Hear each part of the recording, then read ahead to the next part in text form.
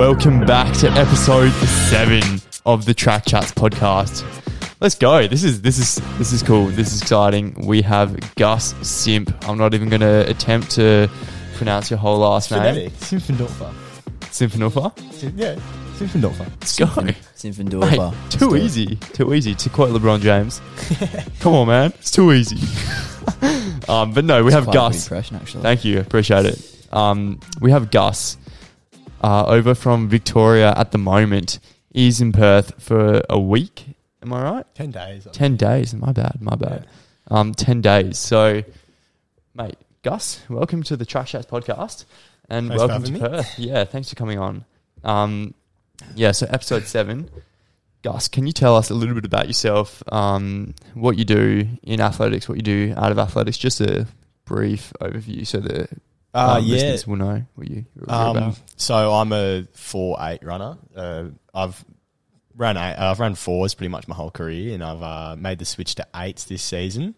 Coming from Victoria, currently coached by Steve Fabris and Steve Kane, so the Steve combination. Part of the Rising Track Club, so we've got a real serious squad going on there. We got, I think, 2 147 boys down running the same squad, and we've got quite a few up and comers, so it's good fun. Studying film outside of athletics, so really into my movies, books, those kind of things, and yeah, that's just kind of that's me essentially. That's cool. Lovely. Favorite movie? I generally go Life of Brian. That's an absolute classic. Monty Python. If not, Once Upon a Time in the West. That's a great movie. Cowboys. Haven't seen either of them. Yeah, neither. There you go. I feel bad now, but that's actually quite interesting. You're into your filming a fair bit. Do you do many projects? Yeah, so I've got at the moment this season I've joined the guys at Baseline Footy. So I'm trying to get into that sports side of film and media at the moment. So I'm doing a lot of videography for them. So I'm going to be filming some of their games and hopefully working with like the documentary side of things. And then I also, throughout the course, I want to kind of explore like a lot of film and sport-based stuff so that I can, because I don't think there's not enough really good sports movies. So I kind of want to get into that area. Yeah. So it's, I've got a unique perspective because a lot of film students I've found don't really get into their sport. So I can kind of probably about right there. Yeah. Should get you down to do a bit of filming. Michael does all the filming for Track Chats. Yeah. That would be cool. We are looking for hands-on, mate. A couple of extra hands on deck for filming. But how long have you been here for? There you go. In Perth, yeah. Leaving today, so 10 days. Oh, right, okay. Well, 10 days. Probably not then, no. Yeah, maybe not. But it's okay. So that's Gus, and, let's just dive straight into the podcast and enjoy episode 7. Welcome to the Track Chats podcast. Peter Bolt strikes for home. Clark's having a great race and she's going to automatically qualify. Astronopoulos, also known as the Greek god. Nina Kennedy clearing 481, the Diamond League title here. Here comes Brisbane, ladies and gentlemen. Good start there by Creighton from Western Australia. She's running away with this one. Thomas Marshall wins a gold medal. He is a big-time performer. Sick. All right. So that is an unreal intro. Fun? That is an unreal intro. Should have played last night. Should have been played at the MP3 at the 21st. Yeah. Oh well. Oh, actually, before we get started, I was going to say welcome to Perth, but goodbye. Got a couple of the Wolfie lagers for you. Just have on the potty. Oh, what are they? Limited edition Freo Wolfie ones, mate. Freo lagers. I'm a big fan. There's some Fremantle Dockers. How good's a can, mate? You're a Bombers man, aren't you? Yeah, we're both Bombers mans. 2 Bombers mans and a Freo man. So there you go. Welcome to Perth, and there you go. Goodbye from Perth. But goodbye. Take the can home, show your friends. Yeah, yeah. I'm a Purple Haze man. There you go. Purple Haze. There you go, Gus. Good little sound there. All right, so Gus. First of all, why are you in Perth? Is it just athletics, or are there other reasons? Yeah, come for the athletics, clearly. Yeah, come for the amazing athletics. Yeah, predominantly. because I've formed a really good relationship with Lynn Foreman, so I really wanted to go. That was clean. Oh, yeah, we love Lynn. Yeah, we love Lynn. So, really wanted to come over here and train with her squad for a week because I found last time, I've done it before, and I found last time just got some really interesting different perspectives that you don't normally get from your everyday coach. You've done it before? Yeah, came over in 20 because I was born in Perth, so I've got a lot of friends and family over here, and so I've 2019 all schools. I came over here, and then I think 2018, the year before, I came over and trained with Lynn for a week. So I wanted to do something like that again. So that was pretty much the main reason why I came over. Nice, a little training camp. It's cool to hear that athletes, will come to Perth for a training camp because we do have good coaches over here. So yeah, that's what, because the main, I was an absolute idiot. The main reason why I wanted to come over here was to get a run in on the new track. So I put it out there. Perth, when it's like all right conditions, has the best track in Australia. And I wanted to get, because there you go. Switching to 8s, I just wanted to get like a fast 8 in. Yeah. So my original plan was to come over for States and run a couple races here for States. But when I was booking my flights, I actually messed up my dates. And I was looking at state relays, not States. Did you compete? Oh, no, you can't compete at state relays. No, I can't compete at state relays. Oh, mate, that's shocking. So I got a strive in, thank God. So it wasn't a complete waste. But I would have liked to have done a few rounds at States, seen how competitive I could go over the under-20s. There you go. Well, I was actually hoping that more athletes would be thinking like you because pre me getting injured this season, I was kind of hoping that we'd have a couple of high jumpers over east come to Perth and do a couple of comps here for some good competition. Yeah. Especially because we were going to have nationals here and then they canned it, which is a bit rough. But very rough. I was looking forward to that, just quietly. So there you go. Best track in Australia. And you say when the conditions are right. We got pretty good conditions in Perth. Oh, the wind though. Oh, yeah, true. That's only... That was a brick wall running into that on Friday. Yeah. It was real rough. So, except then we did a session on Tony and I. We did a session on Wednesday when it was still, and we were just running absolutely unreal times. I did. Felt amazing. So, like when it's not super windy, it is so good to run on. And I think you're getting a track classic next year because it's rough that there is no track classic this year. Please. We haven't had one in ages. Please. We haven't had one since 2019. Yeah, and 2019, that was such a good... Do you remember Luke Matthews? I think he ran a World Champs qualifier. I remember watching it on my laptop back home, running a World Champs qualifier in the 8 in Perth. So we need to bring athletics over to Perth again. Please. Yeah. It would be sick. Yeah, I'd be keen for a track classics. Tear it up. Oh my gosh. Good fun for sure. Tingling. So yeah, that's why you're in Perth. And you touched on it already. You're racing here. Give us a bit of an overview of your 800 on Friday. How did that feel? Oh, terrible. So my first 800, I've only ever ran 2, so I'm only 6 weeks into the switch.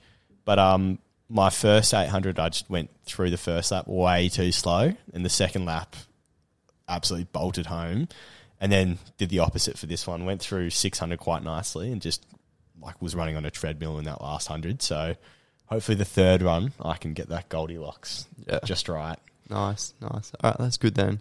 And what sort of cues was Lynn? Did Lynn give you any cues to work on for this race, or was it kind of just go out and see how you go? Yeah, she was really good. Tony and I had a really good session on Wednesday night where she gave a few.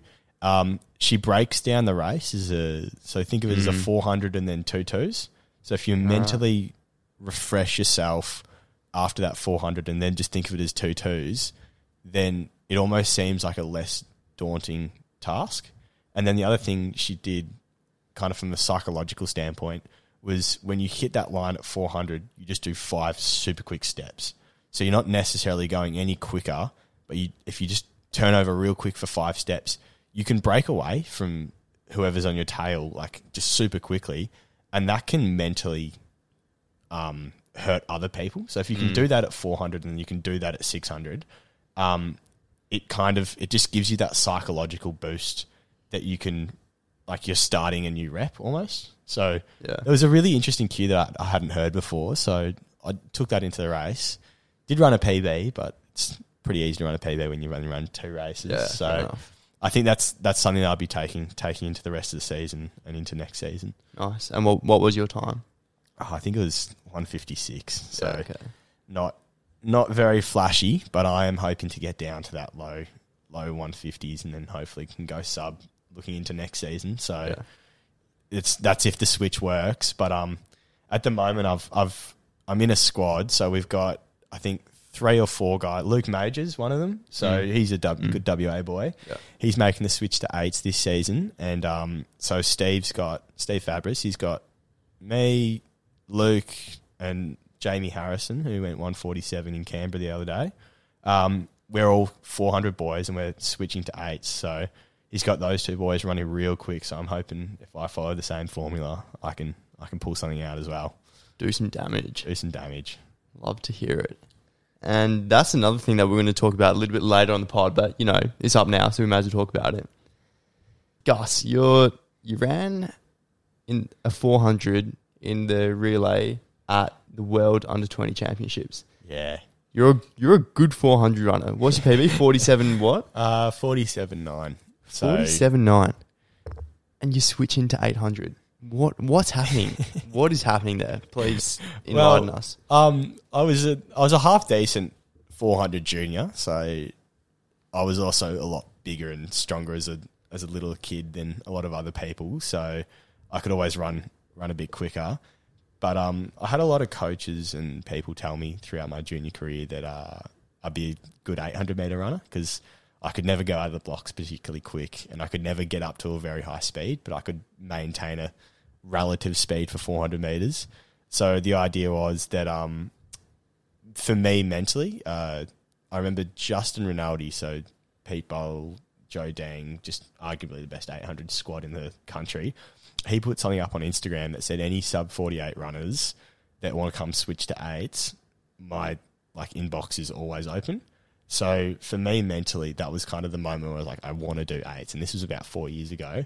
So I said to myself, if I can run sub 48, I will then make the switch because I need that raw speed to be able to be competitive at a high level in 800s. So you look at Pete Bowl, Joe Dang, when they were in their prime breaking Australian records, we used to train with them. They would be able to run 47.5-ish on grass without blocks.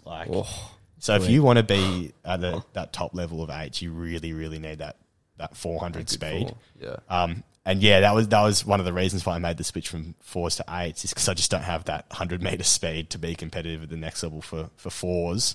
So Run a 10.9 over 100 though. Yeah, 10.9 PB, but that was just it was a bit of a lucky day, and I think I could always go back to 4s, but I've loved my training for 8s so much as well. And the other thing was that I always got in trouble from my coach because I'd run too much. I love my distance running, so I'd 10Ks, 15Ks, 20Ks in the off season. So I'd always run myself into the ground and get injured. So I've always loved that longer stuff. So the 800s just perfect. They're beautiful training. So I get to do my long runs and I don't get in trouble anymore. There you go. Well, that's actually a very good explanation for that. I like that. Yeah.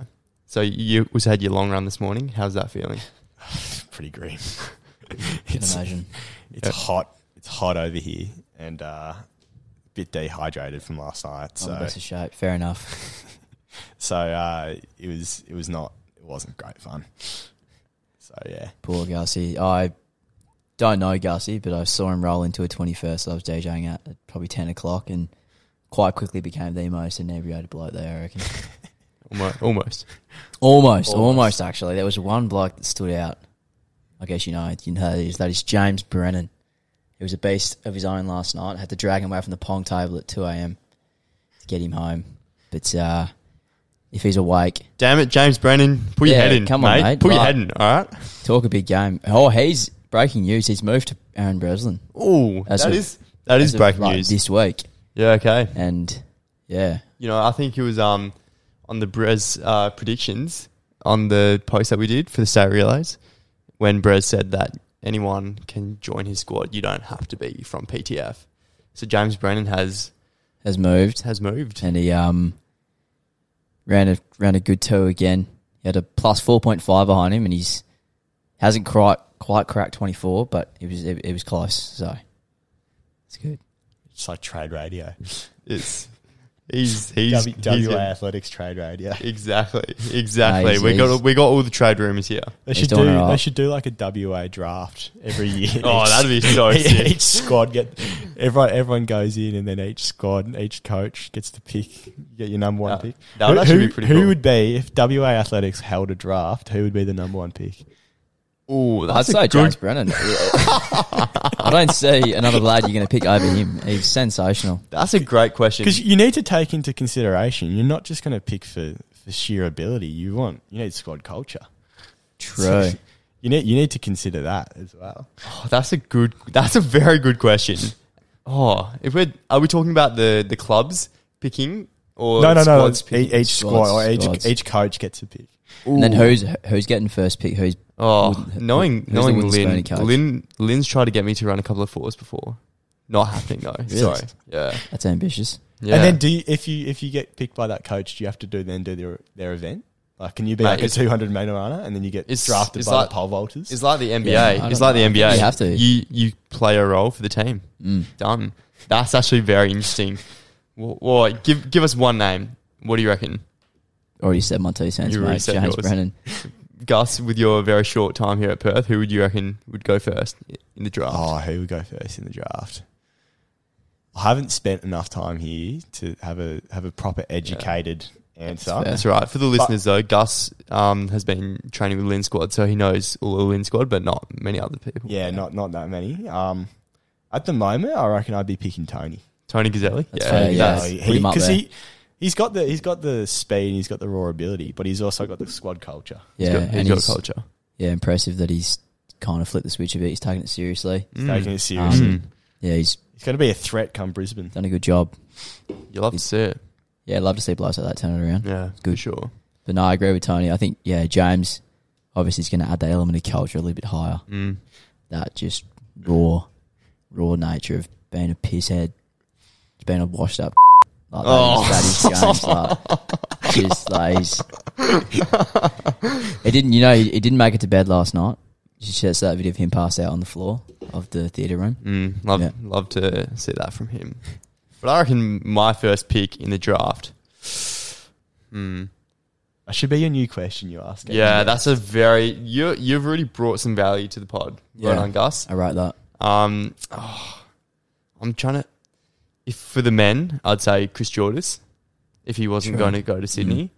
For the women,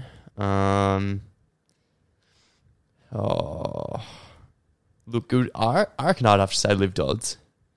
You know, she's a good athlete, and she's not just a good athlete; she's a good person as well. So, fair enough. Chris Jordis, Liv Dodds. There you go. All right. So we get onto that. Oh yeah. So we're talking about why you're switching and all that. So you're from Victoria. A lot of people start athletes in Western Australia with little athletics. Is that the similar sort of grassroots in Victoria? Or yeah, it's real similar. So we've got a bunch of little athletics clubs that all kind of combine. I never did little athletics though, because I kind of went through. I've got a bit of an interesting story of how I got into it. We have the bunch of schools that I went to. So the school I went to, there was a bunch of schools, and we had a really big athletics meet every year. Is it like a private school? Yeah, it's like the private school. Aren't you like the equivalent of Aquinas or something? Oh, I don't know. College, like when they go something like that. I don't know. I got some videos I can show you later. But so our school made it mandatory that every single boy from year 7 to 12 had to go and watch Ats. Oh, so we yes. had 1,000 people would just pack out Lakeside Stadium to watch Ats every year. As in like 1,000 people just from your school? Just from our school, and then other schools would get decent crowds in as well. Shit. But so what originally happened was, because I heard about this, you have to go, and you have to go in your school uniform. Like, fuck that. If I can make the athletics team as a reserve for like the 4x1, I can wear my tracksuit pants to Ats, and I don't even have to run. Yeah. So rolled in first day of athletics training. I'm like, this is going to be great. I'm going to get my reserve spot in the 4x1, and then I'm never going to have to do anything else. And then they chucked me in a 400, I think it was, that weekend. Ended up beating everyone. I had no idea what I was doing at the time. And my now coach kind of went up to my mum and said, do you know what your son just did? And I'm like, mum started freaking out because she thought I'd fucked up something. And then and he goes, just ran a national qualifier in his first ever race.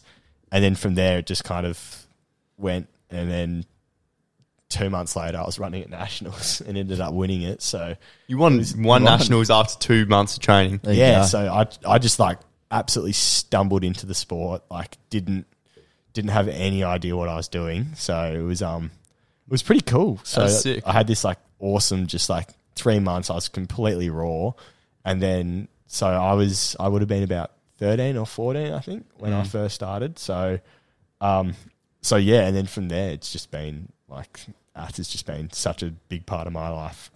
It's been such a great sport, which I think so many people should be getting into.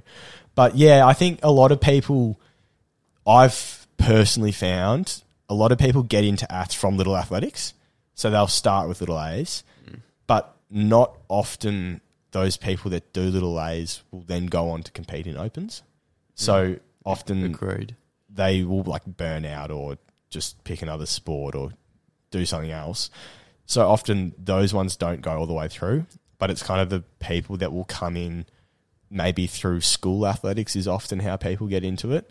I think the people that come in through school athletics, when they get into it like 13, 14, 15, those are the people that kind of go on to compete for a lot longer than the ones that do Little Athletics. That's what I've found out. I don't know if there's any statistics to support that. Last potty, Chris Jordis, that's his story. Yeah. Through school athletics. Yeah, it's actually a pretty good takeaway, and you're probably right there.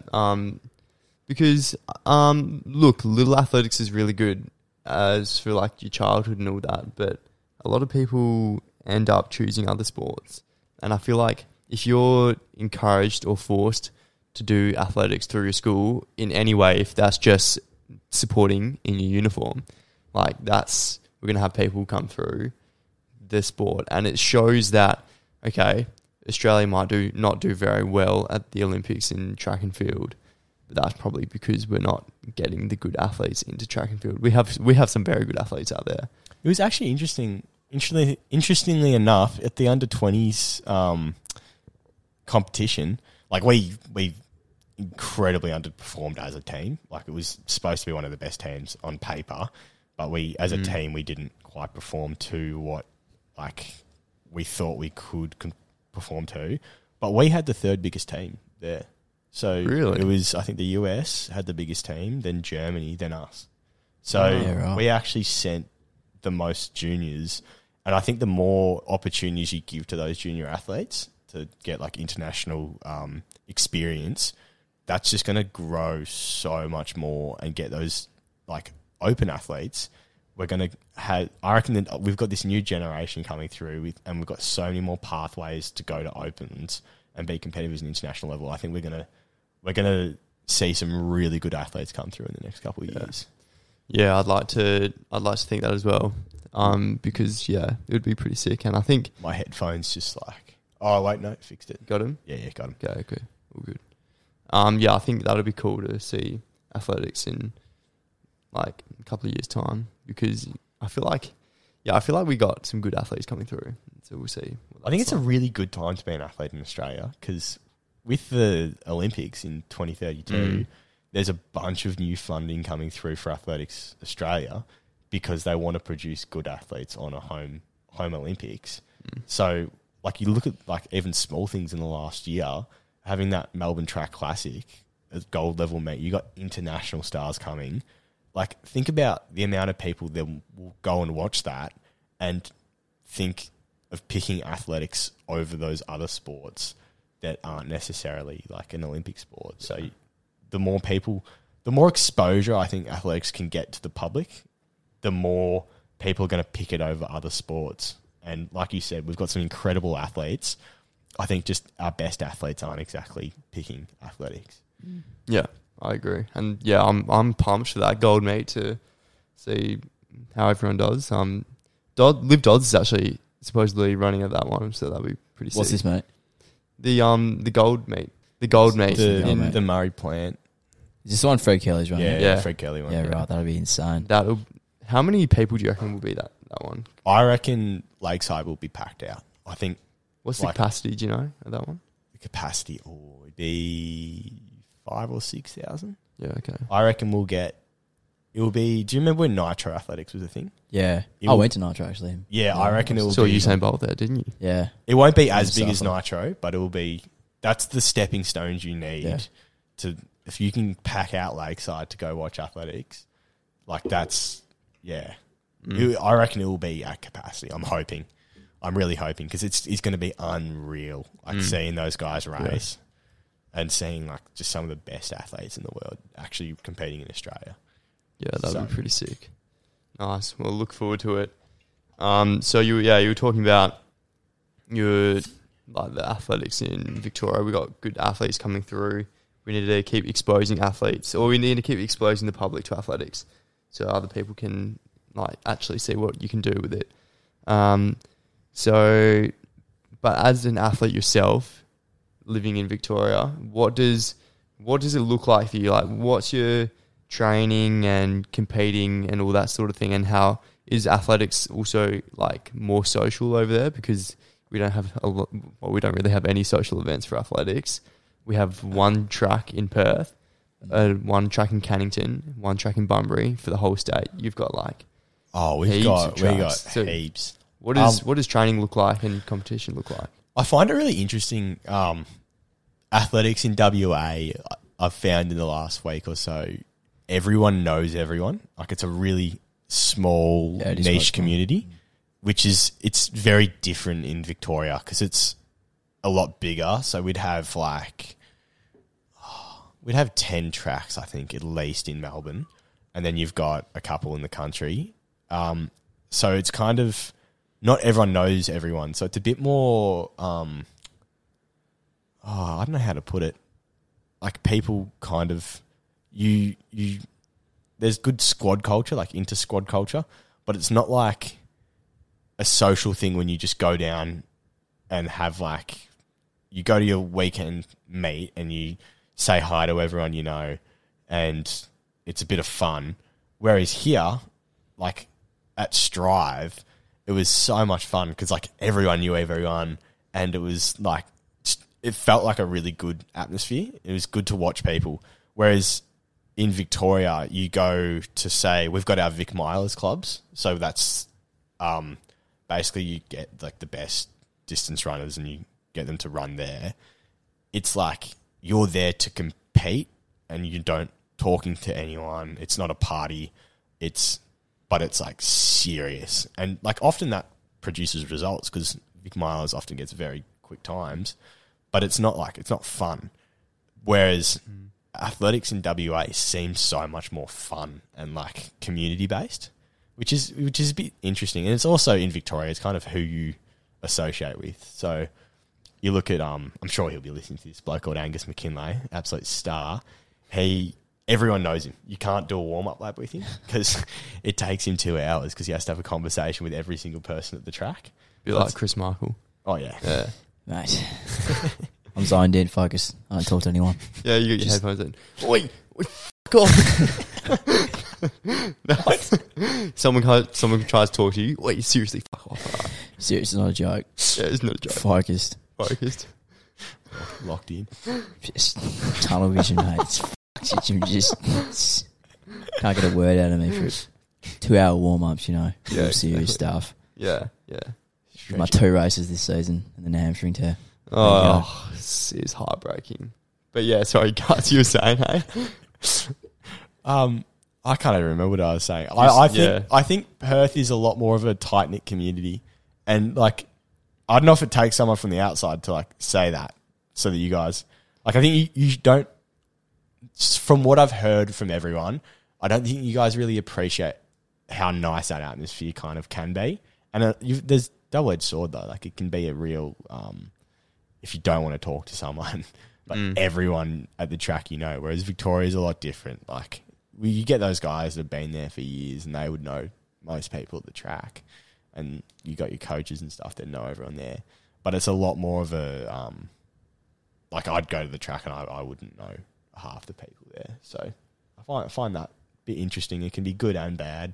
So it's got its positives. That is interesting because like that just kind of seems normal for us. And Strive competitions to me don't really feel like competitions because they are so relaxed because everyone's like chatting and stuff.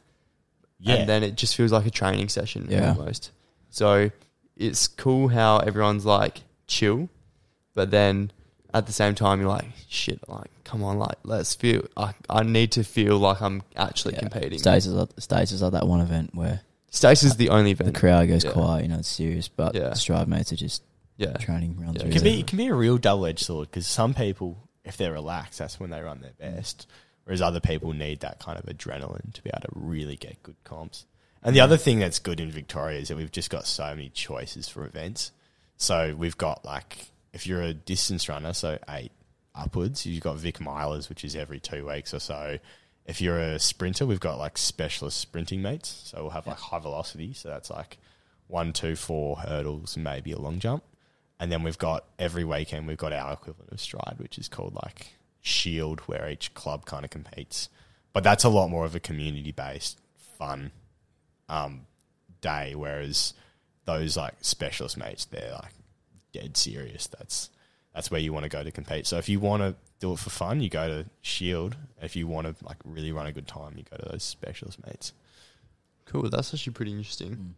Interesting to see. And, because a lot of people in WA were kind of just, like you said, didn't actually realise that we had that sort of culture. Yeah. And that's cool. So that's like big difference between WA and Vic athletics.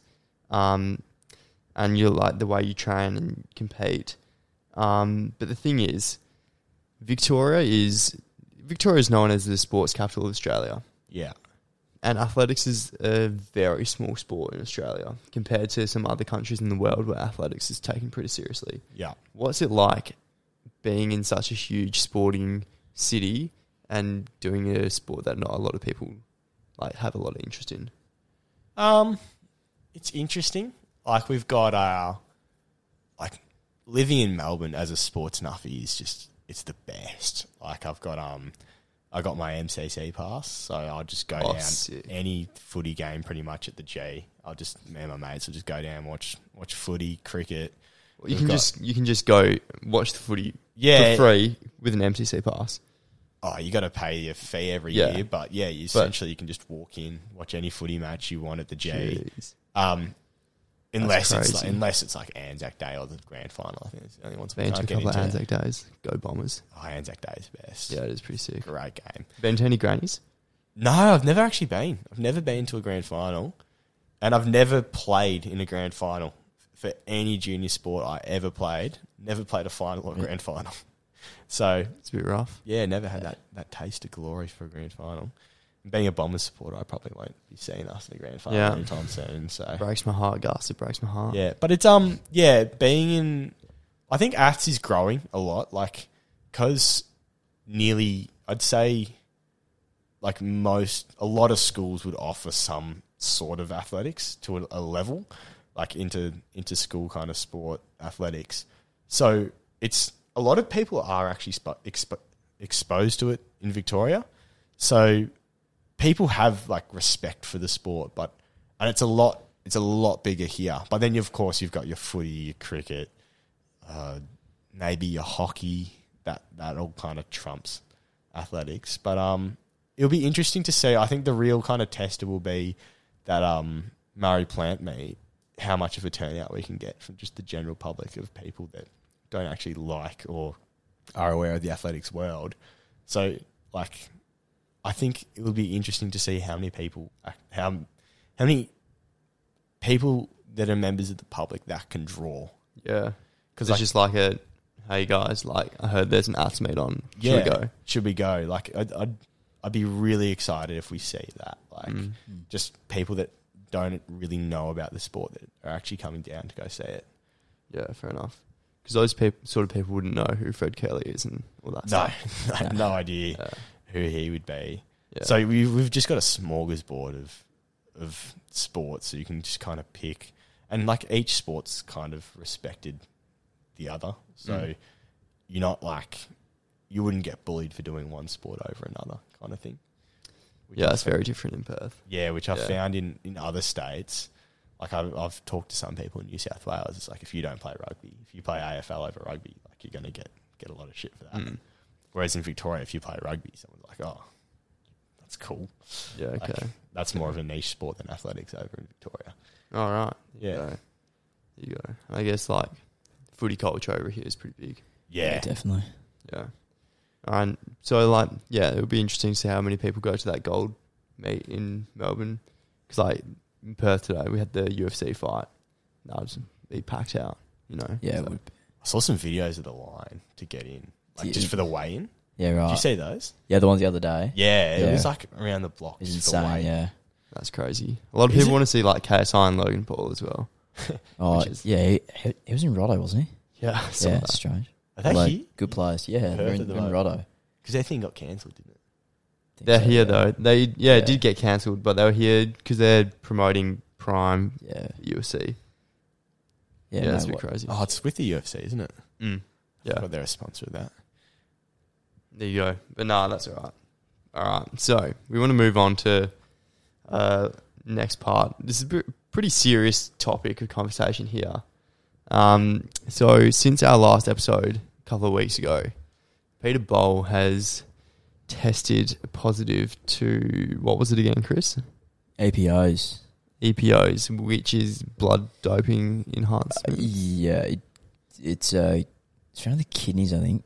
It's bone marrow. Yeah, so what happens, from what my understanding, it gets your bone marrow to basically naturally produce more red blood cells. Yeah, which then carries more oxygen around the body. Yeah, and then get your muscles to work better, essentially. Yeah.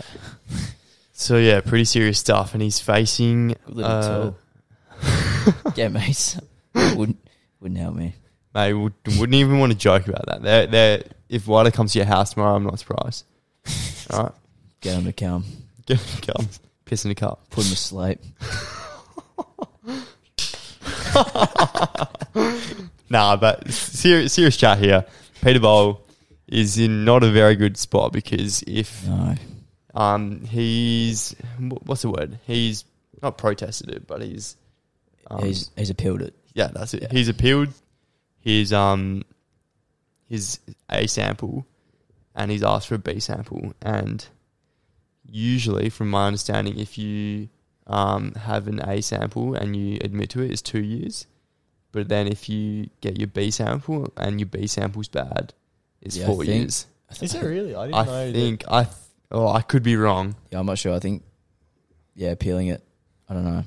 I didn't know that actually the Yeah, I actually don't know. consequence. I could be wrong. It is he's definitely facing Yeah. 4 years if his B sample is found. Yeah. Okay.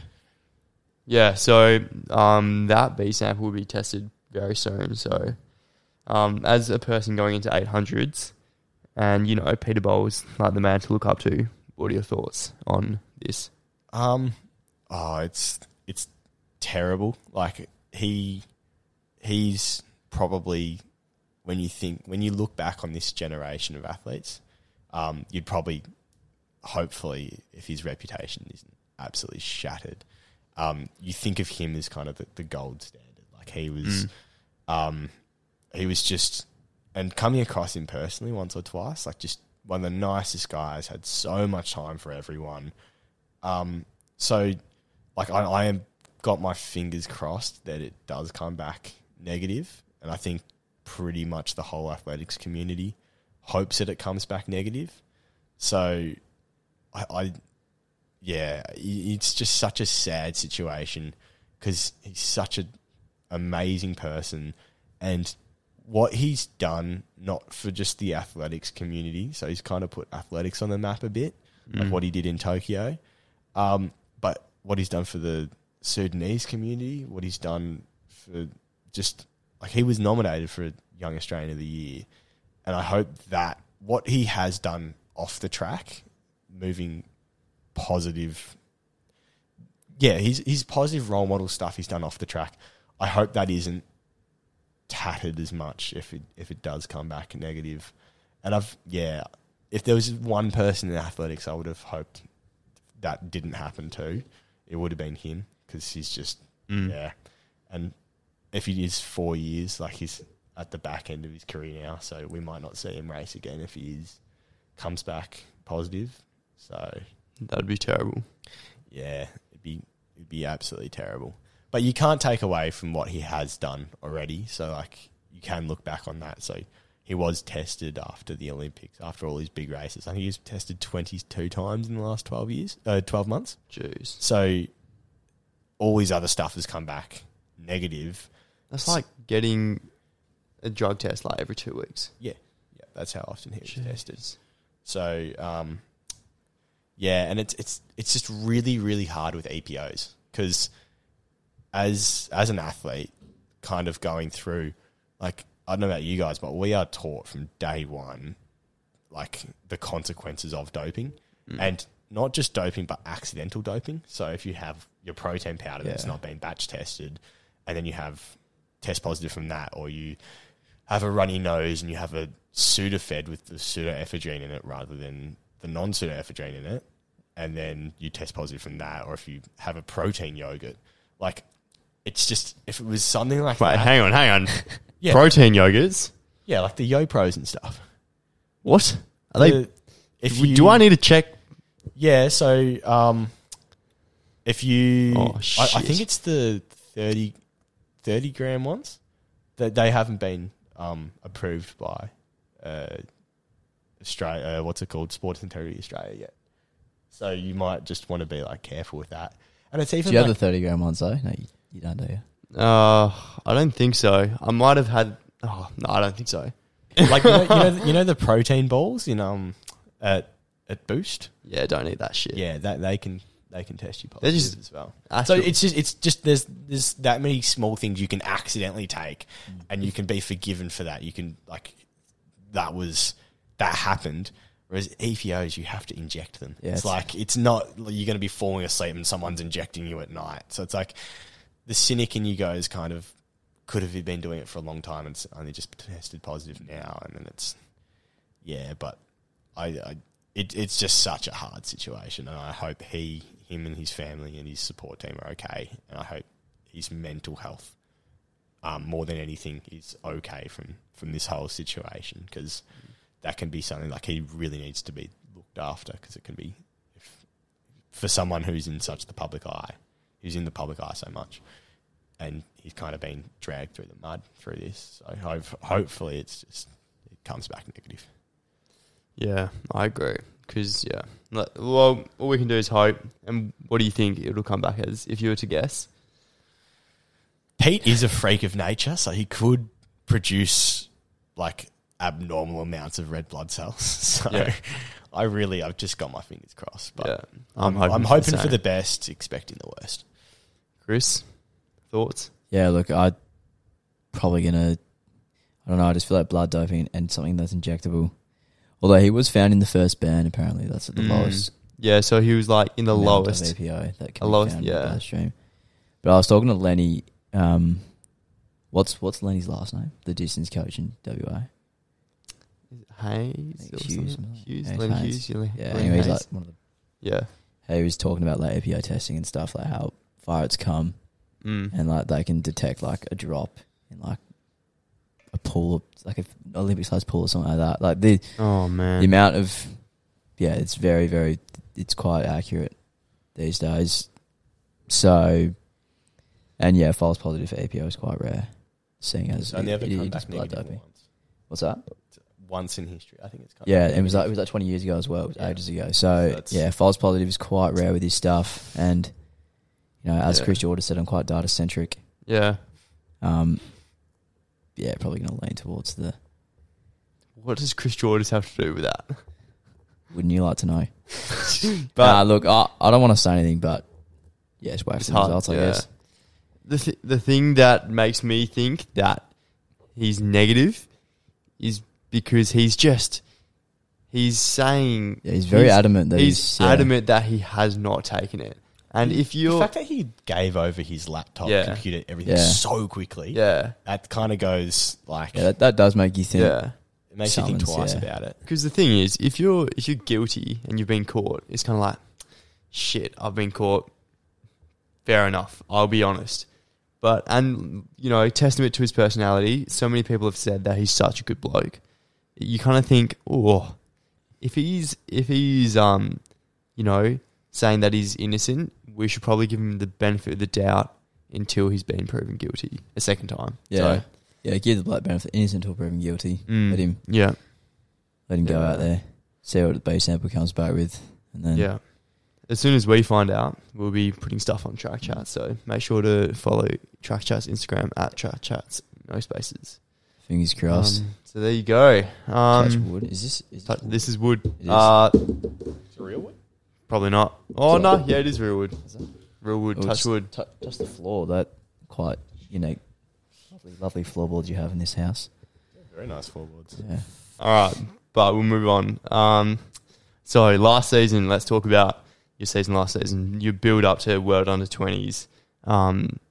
Tell us what that was like, because you missed out on the qualifier. Yeah. You still managed to go. So, it was a roller coaster of a season last year. I remember just sitting, because I'd taken a bit of a break from athletics over 2020, kind of 2021. Played a bit of footy. I was just suffering a bit of burnout, just wasn't enjoying it very much. And I remember I had a moment in footy where I was like, nah, this is not for me. I think I want to go back to Aths. I remember watching when Kirsten Warholm broke that world record over the 4 hurdles in Tokyo. And I remember the commentators talking about how he's just got this like animal mentality to training. Like he's just an absolute beast on the training track. And I took that and kind of applied that to the season, because that was one of my biggest issues, was I just wasn't training as hard or to the quality that I was racing at. So start of the season, planned it out with kind of my coach and I've had a bit of a break. So we put up World Under-20s as like this, we're going to work towards it this season. It would be amazing if we got there, but if we don't, it's not the end of the world, but that's like the big goal. So then I feel like I took that kind of that Warholm mentality into training, and everything just kind of clicked from there. I think I dropped my PB by about a second, and it just kind of all came together. I ended up running, so I think I ran 47.98 at States, and was like really happy with that. I was getting closer and closer to the qualifier every day, and there was only one other bloke in Australia that had actually got the qualifier, so it was wide open. It was pretty much, if you got it, you can be on the team. And so my coach and I, we kind of put the 4x4 was our goal, because we thought if we don't get that qualifier, there's always the 4x4, and then from there we can kind of work on things and try and work towards the next season. And then, so was running some half decent times, ran a really good States, was getting really close to qualifier, and I got sick as a dog about 2 weeks before Nationals, got bronchitis. Oh, so it's going to hurt your lungs a bit. Yeah, my lungs were just really cooked. And so we kind of still went into, because they were going to take a men's 4x4, the plan being they'll take a 4x4 and then 2 reserves, I think. So they were going to take 6. So in my head, I was like, if I'm in the top 6 over the line at Nationals, like I should be on that plane. And then went into nationals just like I got the last. I didn't get an auto queue, so I got the last qualifier in the heats. Like I was no good. I was sick as.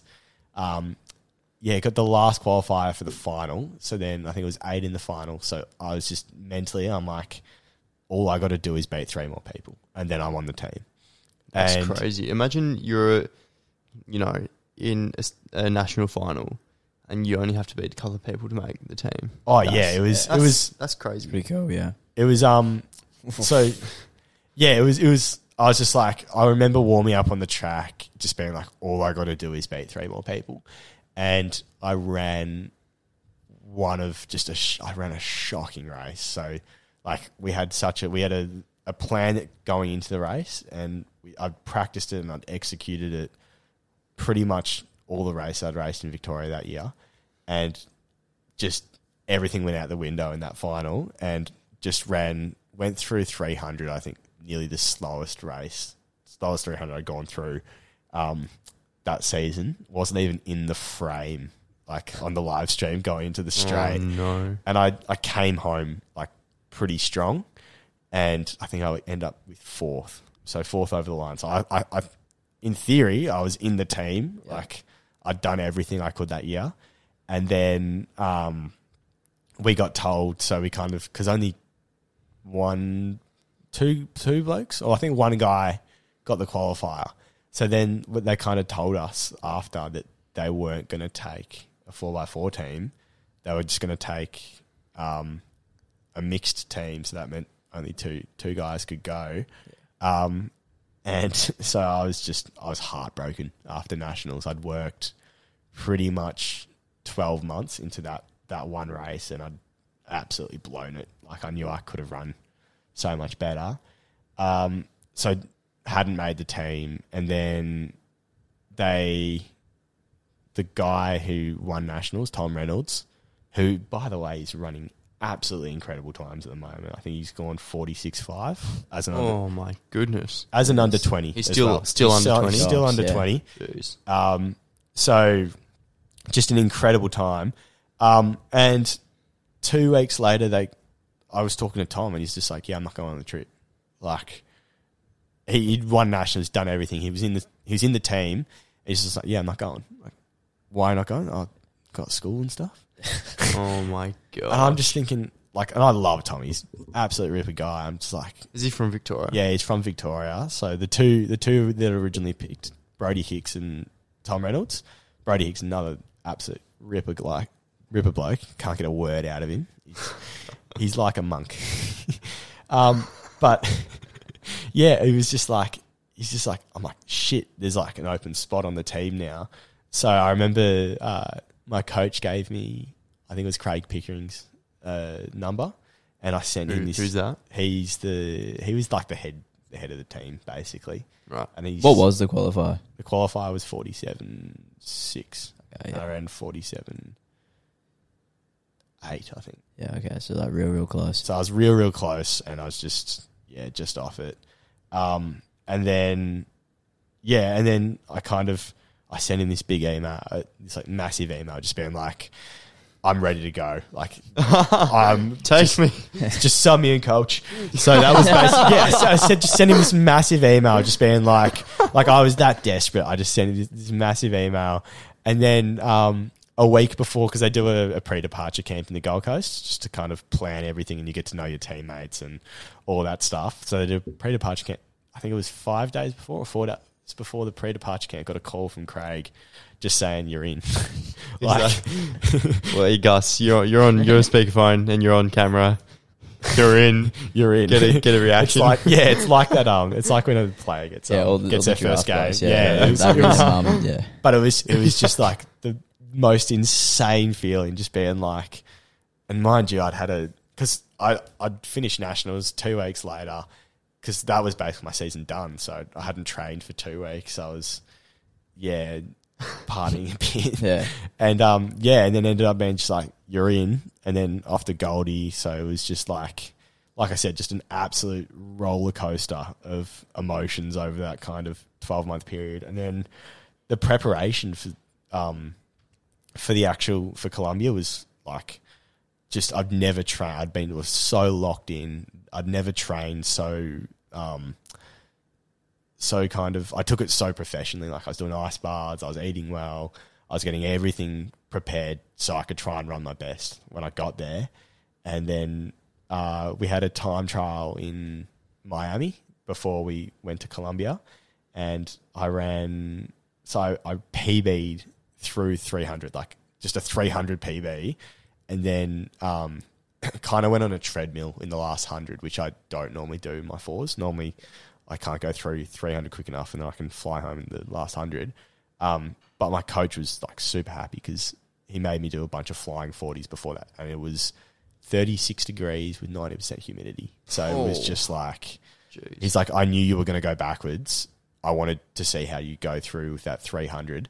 And so I was just like in this really good headspace. Like I was ready to race. Like I knew I had speed in me. And then got to the actual day, ran, I think I ran nearly 2 seconds off my PB. Just kind of got caught up in the whole experience.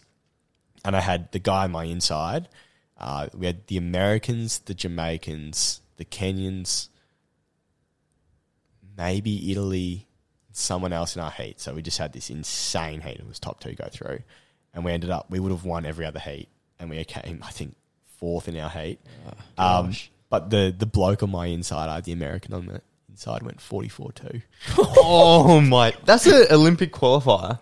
That would have got him. That's a comfortable. That would have got him into the Olympic final, just about. So that was a welcome to the big time kind of run. I was just like, shit. You ran like 6 seconds slower than him. Yeah, that's like that's like 60 meters. Like 50, I was 60 meters. nowhere to be seen whatsoever, and I was just like, so. But like overall, did he run the normal 4? He didn't even run the normal 4. Oh, really? What? So he didn't even. What? He wasn't even in there. He was just there for the 4x4. So he was there as a relay specialist, and I'm just like, oh my gosh. I'm thinking, oh my god, who ran the actual 4 for USA then? A bloke fast than him. Yeah, I can't remember who it was, but like that's insane. It would have got him close to the win in the actual 4 as well. Yeah, that's so he was. Yeah, it was it was a unique experience just watching him fly by. Yeah. I think that's why that was kind of the thing my coach told me after the race is like, you were in 2 mindsets of whether to go with him or not, and I didn't go with him. I kind of tried to run my own race, and then it just didn't go too well. But then got back, I think 3 weeks later of training, ran a PB as soon as I got home. So I was in form, just didn't quite produce it on the day. But yeah, it was just, I think experiences like that, and for kind of athletes like myself that were kind of on the fringe, we got told a lot of statistics while we were over there, like in the pre-departure camp, about the amount of people that compete at under 20s to then go on to compete at like open world champs. And I think it's like maybe 6 from every team go on to compete at open champs. Really? And that's like, they're trying to discourage you or something? It was brutal. Like there was just brutal honesty, which was good, but it was like, it's kind of like, oh. But for athletes like myself that were kind of on the fringe, I think Athletics Australia is doing so well to kind of go, if we can have a bigger pool of people that we're going to show this experience to, that means we're probably going to get more people like exposure, and then hopefully that will translate into running better times in the open teams. So I thought that was just, it was so good for someone like myself to just get that experience. And then just so like my training for the last, so then my training like since then has just been like, I've learnt so much and then applied that when I got back, and it's just been so much better. I produced, I think, 3 PBs a couple of weeks ago, and then now I'm switching to the 8, so hopefully I can take that and then run some half-decent 8 times. Nice. Love to hear it. Love to hear that. I mean, like, it's cool to hear that, you know, an experience like that. You didn't actually run well. You didn't get a medal. You didn't final or anything like that, but you still, like, being in that international stage kind of opens your eyes and can... It opens your eyes, and you look at like some athletes that went in like Tiana Boris. Is that Tiana? She won a bronze medal, but she went in as I think the triple jump. Triple jump. Yeah. She was ranked I think second or third last going into the triple jump, and just produced this incredible performance. So it's like people like that are getting that international experience. It's like that's going to help us as a whole athletics community come like 2032 when we want medals. Yeah. In that Olympics. Yeah. So watch out. Yeah, it's that'd be cool. So that's the World Under-20s experience from a competing sort of viewpoint. Yeah. Tell us a little bit about the team. What are the people like on that team? We Couple of want to know. marks. It was such a good team. Like they kind of told us like first couple of days, you're going to make friends on this trip that you're going to have for life, and like that was absolutely true. So I've made friends that like I flew up to Sydney before Christmas to go see a couple friends that I'd made on the trip. So like Livingston, Flynn Pumper. So that was so I went and saw them, and Annie as well. She flew over.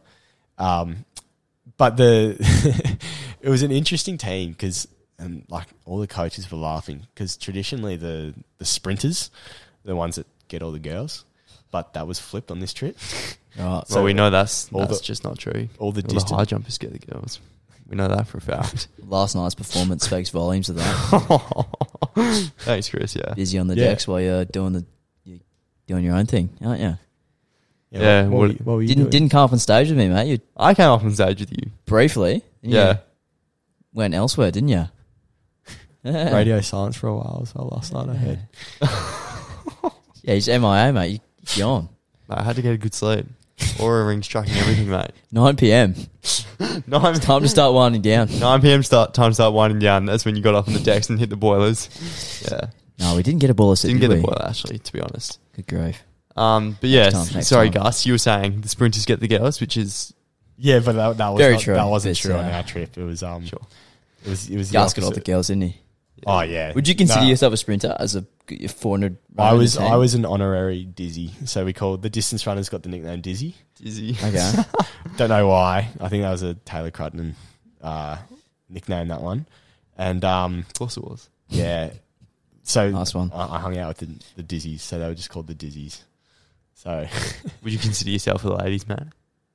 not really. I've had girlfriends pretty much since I've been in like year 9. It's the longest time I've been single, I think. Well, For a then while. yes, that's pretty decent, mate. Oh, but it's like I've had 2 girlfriends, so it's like, yeah, not overly the ladies, man.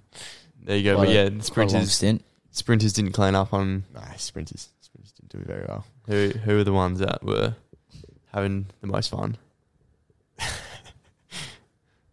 Don't have to say names. You can just say Yeah, not going to name names. You can just say groups. If you can. The distance runners had the most. The dizzies. The dizzies. Dizzies. Generally distance runners. Dizzy like, rascals. yeah, generally distance runners. Just you either get them. I find they're either like super smart or just like weird. But like, you get What do so you, many mate? distance runners. Like I've trained with a lot of them, and they're all weird. So yeah. Nice. It was but they had the most fun. It was weird. It was like everything was flipped. So Gotta love a weird time. yeah, it was. Reminds me of Malaysia 2017. Weird time. Gosh, that was a very weird time. But no, that sounds fun. It sounds like you had a good team there. Yeah, did a couple of TikToks with Taylor Willis. So And that's Yeah, right. that's what we want to ask about. Yeah. Taylor Willis. He's going D1, baby. not anymore. He's back. What? Wait, what? He's back. Yeah, he lasted a week. Did he? What? Yeah. I didn't know that. As at all. in, like, he's not going to be in America at all anymore. No, he's come back. Like, Woo. well, What? boy, oh boy, where we? That's- On Wake in Texas. What's happened? I don't know. Texas can be brutal. Yeah, he's come back to compete on Australian shores. I don't think good guy Taylor. So Yeah. yeah, but I haven't talked to him since he's come back. But no, he's not in America anymore. Yep. Yeah. Taylor and Mitch Lightfoot. They were an interesting combo. What are they like hurdlers. as a friendship? I don't know. I always found it a bit weird. You could never tell if they were, because you could never tell whether they were liked each other or not. Like they were Competitors. They were they were just both competitive beasts. So you couldn't tell whether they liked each other. But then when they both performed, I still remember we stayed till, because their hurdle final got pushed back, and we stayed and watched their final. We were there till 10 o'clock, and when they both went fourth and fifth, that was just, the whole team was there to watch, and everyone just went wild, and they were just everyone was so happy for them, which was just, it was, because they both ran very well. They both ran incredibly well, and that was the other one when Caleb Law won his bronze medal. That would have been. I think the whole team was, was pretty much there to watch. That's pretty sick. It was really good culture. So everyone got around it. But yeah, those two boys, they'll be doing big things this year in the Opens, I reckon. Nice, love to hear it. But yeah, with Taylor. Look, I've heard many people say, in person, great bloke. He's look, I don't ever want to hate on anyone, and look, he's a grinder. You can tell he's a grinder, and I respect that a lot. Yeah, he's a good guy. But some of his videos, I kind of look at it, I'm thinking, people are different, and I feel like me personally as an athlete, very focused on my goals and all that, but I wouldn't go out and tell people my goals, let alone post them on TikTok and stuff. Yeah. What are your thoughts on that? It's interesting. I mean, I respect what he does. He's got himself got some good he's sponsorship got deals. Sponsorship deals now from it, and I think he's with On Running, so I think he's sponsored by On at the moment. Yeah, he's doing well, no doubt. So he's I respect what he's actually done with the TikTok, but I personally wouldn't do it. But I hope that he doesn't post anything stupid. So it could actually get him in trouble. But there's an audience. It's probably for that stuff. So if there's an audience for it, why don't you make it? So good on him for kind of taking the lead. But yeah, I personally wouldn't do it. But yeah, what he does, quite interesting. I'd actually be quite eager to meet him in person. Oh, he's a great guy in person. Yeah. You get to talk to him. He's very I found Taylor was his social media personality and his real life personality was a bit different. He's a lot more kind of quieter and a lot more reserved in real life. Whereas on social media he kind of has this big kind of persona almost. So yeah, you find it interesting when you feel like you know someone through social media and you get to know them in real life, and they're often a lot more reserved than what their online persona is. Might get him on the pod. That'd be interesting. Yeah. You should get him on the pod. Do it over Zoom. Yeah, more than down. Get him on Zoom. That'd be interesting. All right. Well, there you go. Let's move on to our next segment. Very popular segment. Our Instagram questions. Oh, can I just say, have you got Etienne on this podcast yet? Or will you get Etienne on? Yeah, we're planning on getting Etienne on. Make sure you get Etienne as your next guest. He's Because I've never met a more interesting man in my life. Okay. That was the biggest takeaway from the trip. Etienne, I absolutely love that man. And he's got this sense of humour that's so dry that you won't pick it up for a day or two. He'll say something and you'll just be like, oh, that was a joke. I thought you were serious. we're in the bus in the Gold Coast, and he goes, "Oh yeah, I've learned a few Colombian phrases. I'm teaching myself Colombian at the moment for when I get over there." And then someone just goes to correct him, and we look back, and he's just in the back seat, just giggling to himself. And then another one was we were on the plane, and we're just talking about music and stuff, and he's like, "Yeah, I'm really into Mongolian throat singing." And I'm just like, wait, you're joking, right? And he whips up his Apple Music. Funny. He's actually really into Mongolian throat singing. So he marches to the beat of his own drum. He's just, but then the best one was, we're in customs. So we're going into the... I think I've heard this. We're at the state. We're going in... we're going into America. And Etienne just goes, I've got a kilo of meat in my bag. Mate. and we're all like, oh yeah, you're gonna bring raw meat into the United States. And then so it's like we just brush it off, and then 5 minutes later he opens his bag. He's got this big like brown paper bag full of what's it called? It's the South African biltong. Biltong.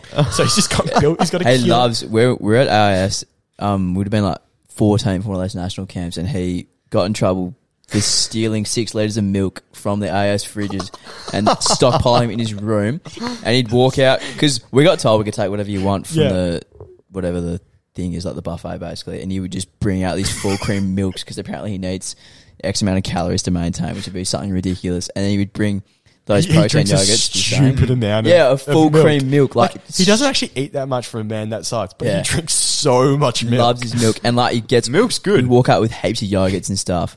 And then they're like, who's been stealing like litres and litres of milk from the AIS kitchens? He's like, oh yeah. It's been me. Yeah, but he took biltong through customs and just no one questioned it. Loves his... It didn't get... He broke the chocolate milk machine as well in America because he drank too much chocolate milk. That doesn't surprise me. Oh my He drank it dry. What? As opposed to drinking it wet? Wet? What? No, like he drank all the chocolate milk. Right. He drank it dry. I thought you meant like drank it like a dry version. I was like, no. He actually drank it dry. He drank it till it was till it was dry. Yeah, he's a character, Etienne. Oh yeah, I've got hilarious. Yeah, he's gentle giant. Oh, it's Very great. much so. And on the plane, he has those like big like cushion things that you can like put your head in. Like, take meditate kind of thing. He brought one of those on the plane. What? I don't even know how to... Oh, I need to, like, pluck like a neck pillow? It's like... No. It's like a massive, like, overhead neck pillow. and then he just put his head against the seat, like, in front of him, and then he just sleep the whole time. Can you sleep on planes? Or not? Yeah, I can, kind of. Because I'm all right. I can sleep on buses. I'm really good on buses. Planes... Depends how tired I am. But yeah, I can sleep on planes. Never in your life for me. Cannot sleep Can't on planes. sleep. Save myself. No. Well, you should be reflecting like Aaron Breslin does. Like Aaron Breslin, yeah. Well, actually, let's get into our questions from our Instagram. Yeah. Like every other podcast episode, we have questions from the public. We put a little question poll thing on our Instagram stories, and you can go ask the guests questions. So if you're not following already, follow at Track Chats No Spaces on Instagram. So based on his Instagram name, is his name Blaz or his name's James Murphy? James Murphy, yeah. James Murphy asks. Blazing Jameson. Is that it? Yeah. Yeah, that's his. James Murphy. Bit of an interesting question. Does tequila make you run faster? Oh, that's an inside joke.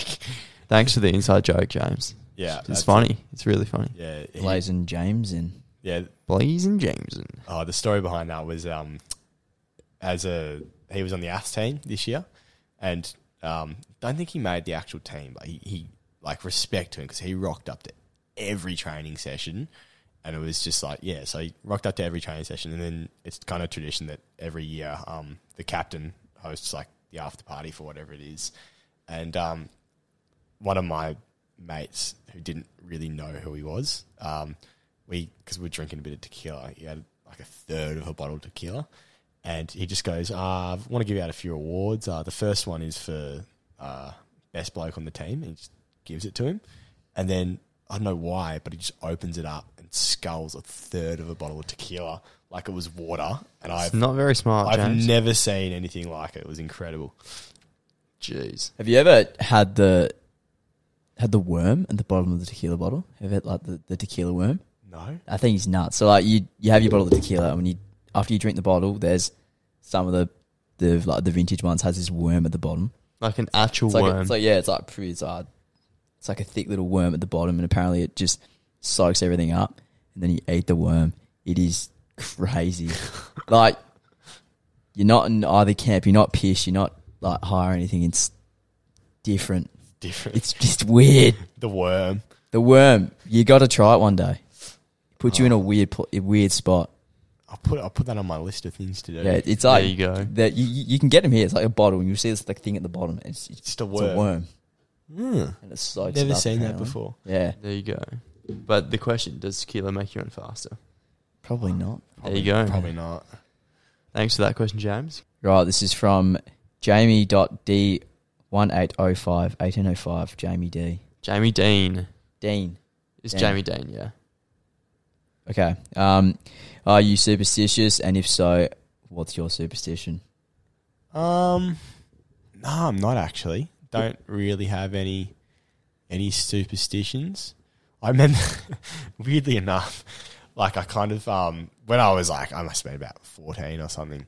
Like, you know, when you hear about like those like awesome athletes and you just want to be like them. Like I would hear about their weird superstitions and I'd try them. So there was I can't remember who it was, but someone came and talked to us. He was a 800 boy. Can't remember who it was, but I remember him telling us like his weird superstition is that he'd always brush his teeth just before a race.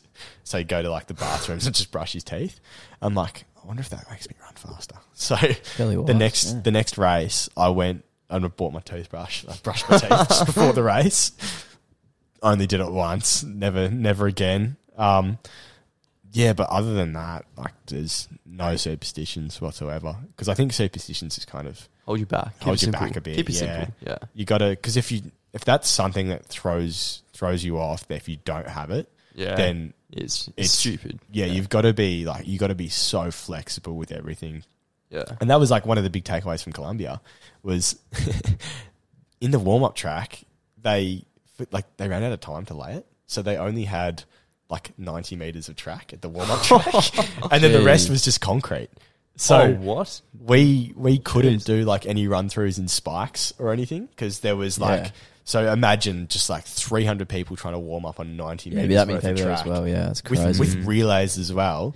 So so like if you've got a superstition that you have to have like 2 run throughs and spikes before you race, then all of a sudden in a situation like that, you're thrown off you're thrown off. So it's just it's something that I think I personally just try and avoid superstitions. Fair enough. Yeah, that's a good answer. So our next question is from Thomas Diamond. Oh, TD. Yeah, what's he saying? TD asks, who is the new king of Box Hill? So Tommy Diamond, he's a 3K runner. So he was on the trip, and we both train at Box Hill, which is a track in Melbourne. And he really likes to think that he's the king of Box Hill. He's the new king. Are you the old king? He likes to think he's the king of Box Hill. Yeah. He's also a little stick. So, but he's off to Washington now. So he's signed with Washington to go over to college for there. So all of a sudden there's a is Washington D1? Yeah, Washington D1. I don't know what the D1 is. I think it is. Yeah. So now there's a hole. There needs to be a new king of Box Hill. And, how do you reckon? I think I'm the new king. Yeah. Good. Love to hear that. Yeah. Love to hear that. This is the 2-part question. 2-part. From, I'm assuming this is the matter of yours, Jack Bowen. Is it? Yeah, I train with Jackie B. Thoughts on the leader of the youth? Yeah, Jackie B likes to think he's a good runner. I think he's running like 151 as like a 16 or 15-year-old. So it's quick for a young fella. Yeah, so he likes to think he's claimed to be the leader of the youth. So, geez, a lot of self-proclaimed kings and leaders. Yeah, there's a lot of maybe it's just a Victorian thing. Just the ego's a bit higher over there compared to here. James is proclaimed king of the north. King of the North. Well, Jon Snow. No, he doesn't. He didn't claim that himself. He is. He actually is because he won. King of the North. There you go. Yeah, don't worry. It's all right. So, leader of the youth. Leader of the youth. Yeah, he's officially got the title of leader of the youth. And there's a second part to that question. Second part, same bloke. Why is the leader of the youth such an inspiration to athletics as a whole? Come on, Jack. Seriously asking these questions on the podcast? Wasting all our time. Wasting all of our time, Jackie B. not even going to answer. That's so Fair enough. We'll move on. Such an inspiration Thanks. to athletics as a whole. I'm sure you are. Thanks, Jackie B. Jack, we might have to get you on when you're a little bit older and more mature. All right. I don't think he'll ever mature, though. That's the only issue. A bit rough. All right. So, Miles Wrigley. Yeah, Victorian, right? Does the big man, or Gus, big man, does the big man have a field preference? A field preference? I'd assume he's talking about field events. Yeah. That was one thing that was interesting because I never did little athletics. I never got to try everything. So I was just I did 400 and then all of a sudden that's my event. And I've done that for the last 6-7 years. So I never got to do high jump, long jump, triple jump, shot put, any of those stuff. But if I could pick one event that I'd be just instantly really good at, I reckon it would be high jump. Good call. High jumps, Great call. but high jumps I reckon high jumps the best viewing. It gets so intense when it gets down to the last two people. Yeah. Oh, Yes, sir. I high jump would be my favorite event to watch. I reckon high jump and the pole vault's pretty good as well because it's just high jump on steroids.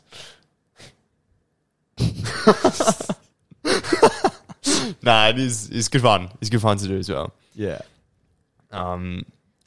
Yeah, Chris. Alrighty, this is from Luke Baker Hunter. Yeah, double barrel. Another Double training barrel, partner. Yeah. Will you at all miss the 400? Oh.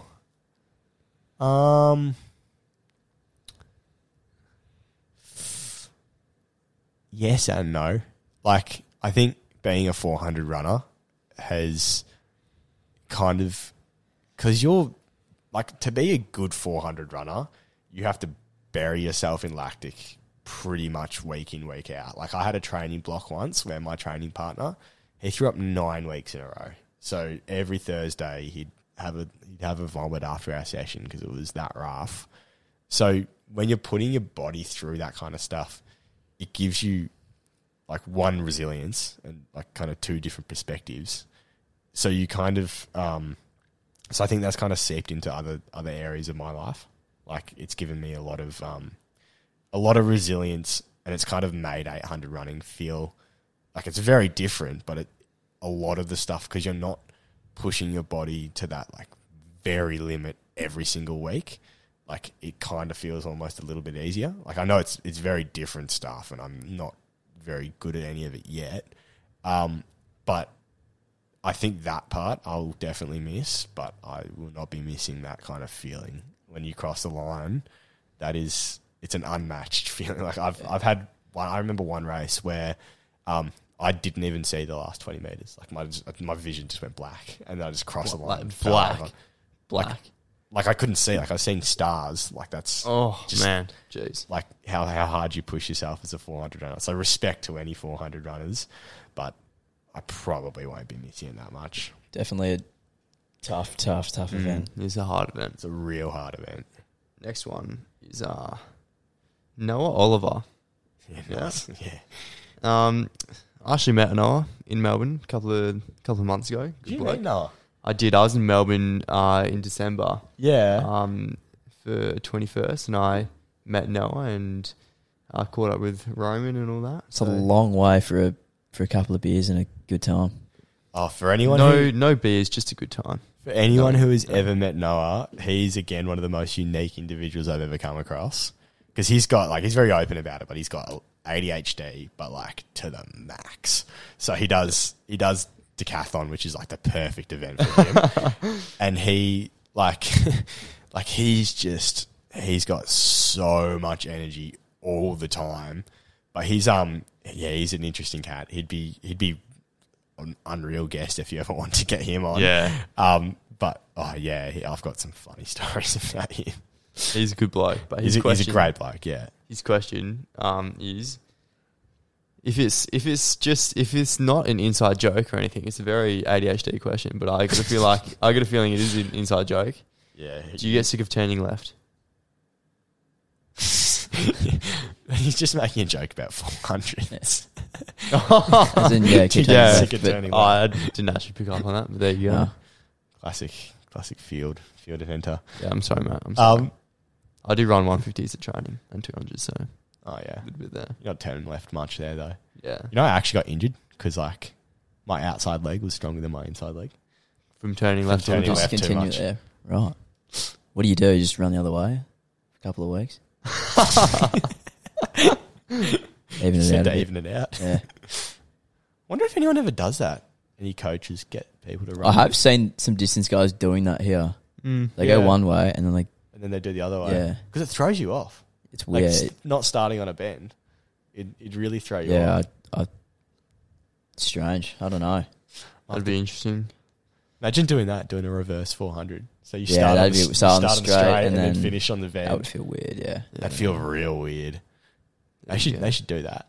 Yeah, It's just like a one day. novelty. Just Yeah. one time, set it up at Strive. We'll do 400s the other way. Even a 200 would be the same thing. Straight We'll and do then it the other bend. way. Yeah, Yeah. that'd be weird. Imagine like dying On the bend. end of a 200 and you're running the bend. That'd You're be like, so weird. Yeah. It'd probably be a bit harder, hey? Yeah. This is a question from Poppy Briggs. Trains with Lynn. Yeah. So, yeah. great question here. Fave part about Earth. About what? About Earth. Oh, Earth. Yeah.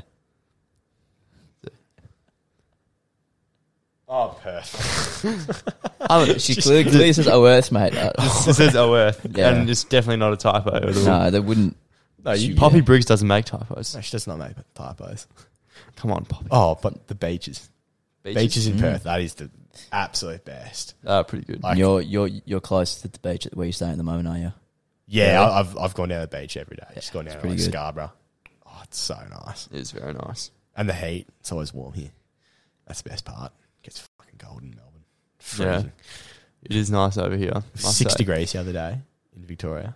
Really? In Melbourne. No, it's so in. It's February. It was in Ballarat, I think. It was like 6 Oh, degrees. well, the that's other day. just excellent because that's where the Commonwealth Games are going to be. Oh, Yeah. That is. Can we talk about oh, the fact that they're in country Victoria? Okay, actually, that's a great point. I want to Mm. bring. Forgot to bring that up. Okay, Melbourne. We've said sporting capital of Australia. MCG, one of the greatest stadiums in the world. All right, sick. Let's have the Commonwealth Games in Victoria. Yeah. Great. First of all, they could have come to Perth, but we didn't get that, which is disappointing. I would have loved to jump at Optus, but okay, yeah. MCG is a clear choice of venue, but no, let's put them in country Victoria. What's the consensus there? Oh, it's just stupid. Like, we've got all the infrastructure in Well, yeah, that's what I was Melbourne. going to say. What's Mm. infrastructure in Ballarat? What, like, accommodation wise? How many athletes are going to be there? Plus Because supporters. is the athletics in Ballarat? I don't know, but Yeah, the the athletics whole- is going to be in Ballarat. There's going to be some stuff in Geelong, and then there's going to be some stuff. Geelong's somewhere not bad. Geelong, Yeah. Well, Geelong is like Geelong's almost sporty anyway because it's got yeah, Geelong Cats there. Geelong Cats and whatnot. Geelong. They could have almost, if they had the athletics in Geelong, they can use Cardinia Park, which is the That would be home pretty ground. cool. Yeah, but I don't understand why it's in country Victoria. Like, I get hit pretty hard with COVID like boosting their economy, but if you have to build all the infrastructure Yeah. to host it, like It's the Commonwealth Games. It's not like it's not a charity event to boost the economy. yeah, It's a celebration of sport. yeah, and like, do you reckon? I reckon there won't be many more Commonwealth Games soon after 2026. Oh, We'll probably leave the Commonwealth and then. well, I've heard that countries that have like historically yeah, been have- part of the Commonwealth still compete, even Yep. if they've left. Yeah, and it's also like, who's going to compete? Like, you look at the people that actually competed in Birmingham. Yeah, Like, people are going to choose world champs over that any day of the week. So it's like, except for Brandon Stark. true, except for Brendan Mm. Stark.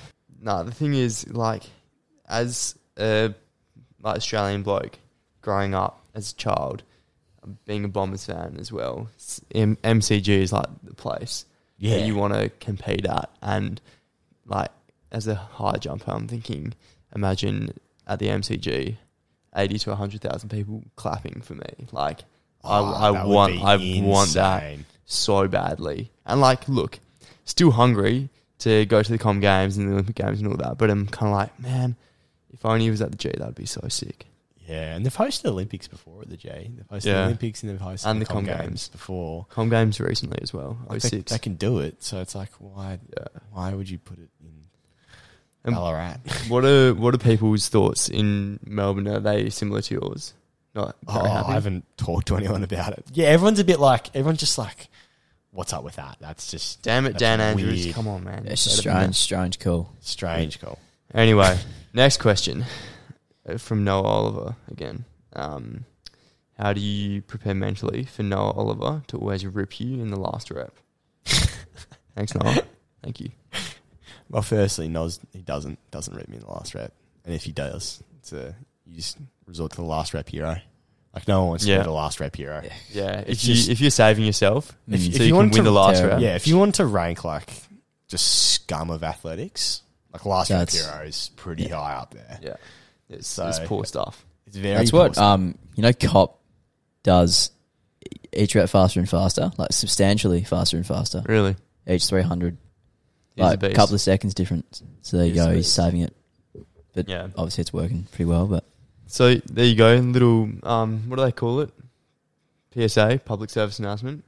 Don't be a last rep hero. Yeah, Give it your No right. one likes you. Don't be a last rep hero. exactly. Like, respect if you run a fast last rep, but you've led a couple before that. Like, that's Yeah. good. It's all right. that's good. But don't be a last If you've rep saved hero. yourself. Yeah.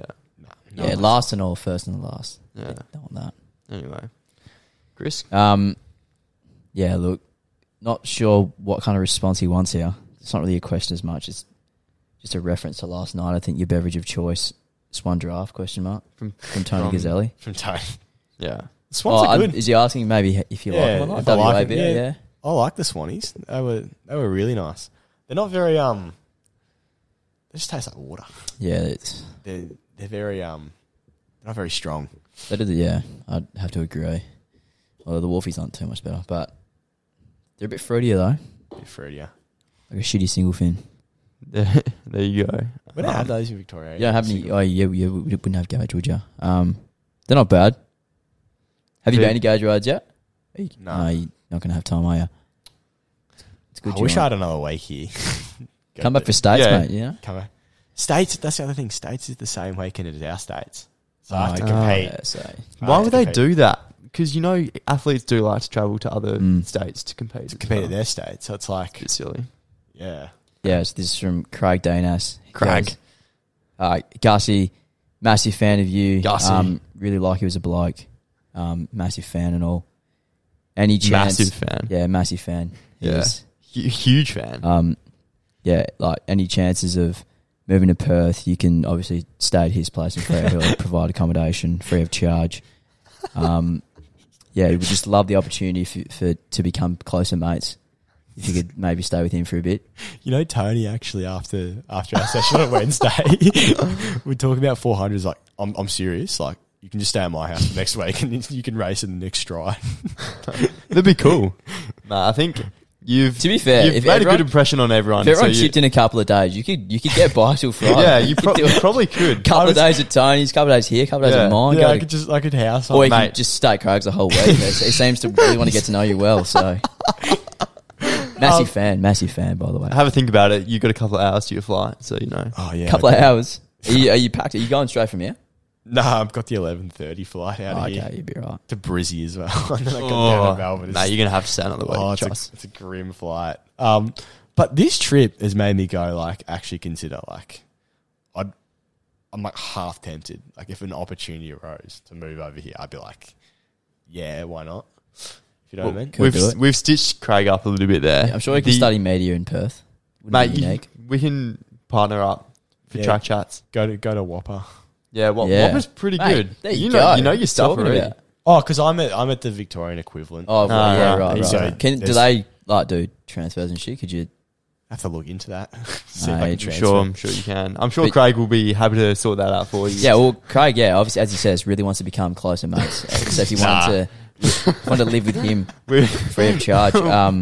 We've stitched him up a little bit. He's only got one room, so you have to sleep in his bed with him. But obviously, not complaining about that. Yeah, like it'd be a great chance to get to know him better. But continuing on with the question, he asked. Okay, his actual question is. Oh, that was the actual question. What do you? All right, go for it. Gussie, maybe move to Perth, take on Cop for the 400 title. I'm assuming he means. Do you know? You know him, Cop. Yeah, he's a 47-2 man, isn't he? Yeah, he is 47-2 this season was his PB. 47-2. Shit, that's quick. In good shape. Well, you're not too far behind him, mate. Yeah. What do you reckon? Would you be in better shape than your 47? I'd be really interested because I've been maintaining like the same. I've been doing the same speed sessions. Yeah. So like speed's still there. So speed's still there relatively, but I haven't done that like speed endurance. So I'd be Luke Major actually. He at Zatopek did a 4x4. So I did an 800, went 151 I think, and then backed up with a 47.5 leg of a 4x4. That's pretty good. That's like I'm on the same program as him. Probably don't have the same speed, but. Although, yeah, not too far from him. What's his 400 PB? It's 47 something. I want to say 47.5, I reckon, or 47.4. It'd be something close to that. Well, you'd have your squad lined up if you moved here. Sure, you go for him. Yeah. Oh yeah. So thoughts on moving to take on Cop? The Cop. Take out Cop and maybe run an 8. Have a look at Luke Shaw as well. Yeah. I'll have a look at it. If the timing actually aligned, I would have loved to have come over here and done your states. Yeah. I might try and do that next year. Yeah, it's a shame that because obviously you want to compare your own states. Yeah, if the timing aligns next year, I will be over for the states. Good. Love to hear Let's do that. it. Yeah. Good. We'll take both on Chris and I will be over our injuries by then, so track chats will be firing. Come on. Anyway, we before I get too excited and I just chill. All right, so our next segment is traveling quite nicely with our last question. New segment. Well, we had our first edition of this segment last episode, but this is like a confirmed new segment. Cool with Cop. All right. Cool spelled with a K. Cool spelled with a K because Cop. Or Cop spelled with a C. Ooh. No, we're going to be cool. Chop that. Cool with a K. Cool with Cop. I like that. Let's do it. We'll be calling Cop. I don't think he knows who we have on. No, but just we'll said see. yes. Here we go. Hello, Michael. Adam Cop, welcome to another episode of Track Chats. This is our new segment, Cool with Cop. All right. So, how are you feeling, Adam? Oh, great as always. Thank you very much, Michael. Just having a bit of a lazy Sunday, so always happy to jump on and break up procrastinating my uni study. Lovely. Love to hear that. G'day, Adam. Chris here. How's the new bedside table going from IKEA, the black one? Oh, it's going bloody great. Thank you very much. Yeah. It's definitely a nice addition. Definitely a nicer addition than what I had before. Yeah. Just blends really nicely into the room. How did the assembly go? Are you a fan of IKEA furniture assembly, or do you struggle a bit? So I'm not sure if I went through this last time, but it's definitely an area of improvement for me that I need to work on. Definitely put a couple nails through in incorrect places, but that's all good. It's hidden. As long as thankfully, it's not hidden anymore because I've just told the general public or whoever listens to this. But there's nails that shouldn't be in the right spot in my furniture. Nice, Cop. Yeah, I do find those instructions quite ambiguous. So that's obviously maybe not even your fault. You could blame that on IKEA itself, that body and how they present information on assembly, I think. Potentially. Yeah. I think, especially, you'd think doing Lego a lot as a kid, you'd be better at these sort of things, but I'm not talking to you specifically, but it's just not it. But yeah, you got to practice. Life skills, right? I would argue Lego probably a little bit more simplistic than IKEA furniture. Just a little bit. Yeah. But anyway. Mate, I don't know. Lego Star Wars had some pretty complex structures. Yeah, it depends. I've heard the Death Star was quite the challenge. Yeah, it also costed $500. It was I never got it, but yet because I don't live in Dalkeith, but apparently, yeah, it's Like James Brennan. pretty upscale Lego investment, you know. Nice. So, Cop, do you know who we have on the pod this episode? Am I correct in saying it's Gus? It is Simpfendorfer Gus. from over East? It is Gus Sim from over East. Yep. You met briefly with him at the track. Very briefly. Good pacing work on the 800 the other night, by the way. Didn't get to... Thank you very much. Well, yeah, I feel like I could have held in there a bit longer. I felt Tommy Moorcroft creep up on my shoulder, and I probably could have done him a bit more of a solid and kept going a bit because, yeah, I feel like I could have done a bit better. But thank you, I appreciate it. I could have been a bit more even. I went out like 25 and then like pumped the brakes, but that's all right. Wasn't even planning on doing it. So. You went through the time we wanted anyway, so... Yeah, it was perfect split. It was a good 53, so... Perfect 53. Love that. Well done, Adam. So one of our questions on the podcast was from Craig Dinas, and it's a pretty interesting question. He asks, Gussie, any chance of moving to Perth and maybe take on Adam Kopp for the 400 metres? Ooh. What are your thoughts about that? I'm here for it. I'm 100% here for it. I'll take any extra competition for 400 because, yeah, I mean, I've seen a lot of people come and go through the event, and I've had 22 straight wins here, and that's 22 straight wins. I think we need to do something. 22 straight wins. Yeah. Next Friday, Cop. Yeah. Oh, so is Gus doing it? Yeah.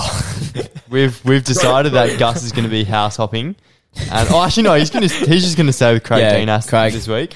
He'll sleep with Craig this week. Yeah. And he'll race you next week, and he'll get to know Craig a lot better. I think. Yeah. Great opportunity. I think that's agreed on, Gus. I've been stitched up. Would you actually do it if you could change your flight? Nah, I've got too much stuff to do in Melbourne. Okay, fair enough. I reckon next time I come over, we set up a 550 race. 550. Ooh. Thoughts on that? Oh, that's a good distance. Matter of fact, weird flex and a little bit of a side tangent, but I'm sitting at my desk, like trying to quote unquote study, which is basically looking at memes, and I have this I have this trophy on my like bedside, not the one that I got from IKEA, but on my study desk in 2016, where I won like a 550 gift. And I remember my time was quite similar to Peter Ball. And,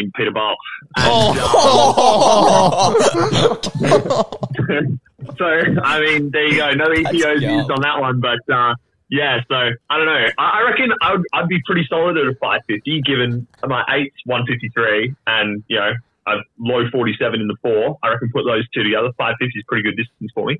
I reckon we set it up next time. Good. I didn't know 550 was like a thing. I'm just thinking if I'm doing 8s and he's doing 4s, we've got to find like a crossover. Yeah, we've got to find like a crossover where so we've got that on track record. Exclusive. Track Chats exclusive. Track Chats can host that event. I reckon. Yeah, I reckon a year's time. A year's when time. you're back. When you reckon you'll be back next? I'll set it up so that I'll come back. So you've had World Under 20s to focus here. Now you've got this. Yeah, now I've got this. Is like 12-month campaign. That's all the lead up. Okay. So what's at stake here? What are we running for, fellas? We got to figure out something important. It's got to be a decent wager. Yes. What's the wager? Well, it's almost like a world juniors rep clash. Like, which was the superior world juniors, like 2018 or 2022? Okay. And you know what's funny? Like, Gus and I were like the most trash ones on the team. I'm kidding. Sorry. I've already admitted that. Sorry, Gus. That was probably a bit of a low blow, but I mean. I'm welcome to. We're running like high 47s, and you know I was on a team with like Ash Maloney, who now has like an Olympic bronze medal. So yeah, I was pretty much like scraping the bottom of the barrel, and I don't know why, but I felt like I'd drag someone else down with me because I don't know. Nice. Studying, I'm kind of questioning my life decisions. Studying like exercise sports science, like am I going to get a job? Probably not. But, anyway, go ahead. Yeah, on the wager, what are we putting up? I don't know. Oh, okay. I think It's going to be hard to think about it right here, right now. We can come up with something and we'll promote it on Track Chats. Yeah, I like this. We'll give a time and a date, probably close to a Is year anyone away. else involved in this? Are we like chucking Gazzelli in there, or Should we chuck Gazzelli in there? Should we chuck Nathaniel Taylor in Are there? we going to do 550 or 600? Do you reckon 550? Or 600 could be good. What are we thinking? 550 or 600? Let's decide this right now. 600's good. Have you got a 600 time, Gus? Oh, I'd have to go deep into my training diaries. Not Do you since reckon I've been crack doing 120? eights. Sorry? Okay. Could you crack 120, do you reckon? A minute 20? Yeah, I've cracked 120 before, I think. Yeah, same. That's good. That's good then. Yeah, Sam. So, Well, I reckon 600, right in between 4 and 8. So yeah, I reckon we do that. let's confirm that. Set that Tony up. would be good in that as well because he's having a good season. Nice. he ran very good really team. good 8 the other night. Lovely. Yeah. Yeah, I'll and the week get before Gazzelli as in well, there. he's It's great fine. set. Okay, well, He'd be easy. we might be able to assemble some of the best Maybe even 4 and 8 next runners year. around the country and try Next and year, get this Jordan going. Hamilton could be even better. He's rising. He is Jordan rising. Hamilton. Jordan Oh, Hamilton. Jesus Christ. Don't we all know that? Steve 14, Hamilton I was think. telling me how to He ran run. 48 I something was at like, all schools mate, to what get are you silver. Yeah, like crazy. Yeah. 48 as a 14-year-old. Yeah, how old is he, Cup? Jordan Hamilton is 15, but he's also been training since he was 6. So, I don't know. Has he actually? Since he was 6? No, I'm pretty sure he's been training for a long time. I don't know. Just he seems to have like a really high training age. All right. Well, Yeah. that is an excellent second edition of Cool with Cop on the podcast. Oh, thank you. We've set up Thank a you, Graham. competition. We can try and find some other competitors, Get but some it's more blokes in there, but is mainly Gus versus I Cop. like the sound of this. All right. Next time Gus That is in sounds WA. incredible. All right. Lovely. You Well, beauty. thank you, Cop, for calling in. We appreciate it, and we'll see you on My the track. pleasure as always. All right. I'll be looking forward to listening to the Full Form podcast when it's uploaded to Spotify. So, yes, very, very good. Lovely. And very good to get someone not from WA on, expand the audience, you know, see if Gus can get some of his Eastern States friends to tune in and get around Aston WA. Because Love we that. do exist. We are here. Just sometimes, yeah. It's We not are really well known. Yeah.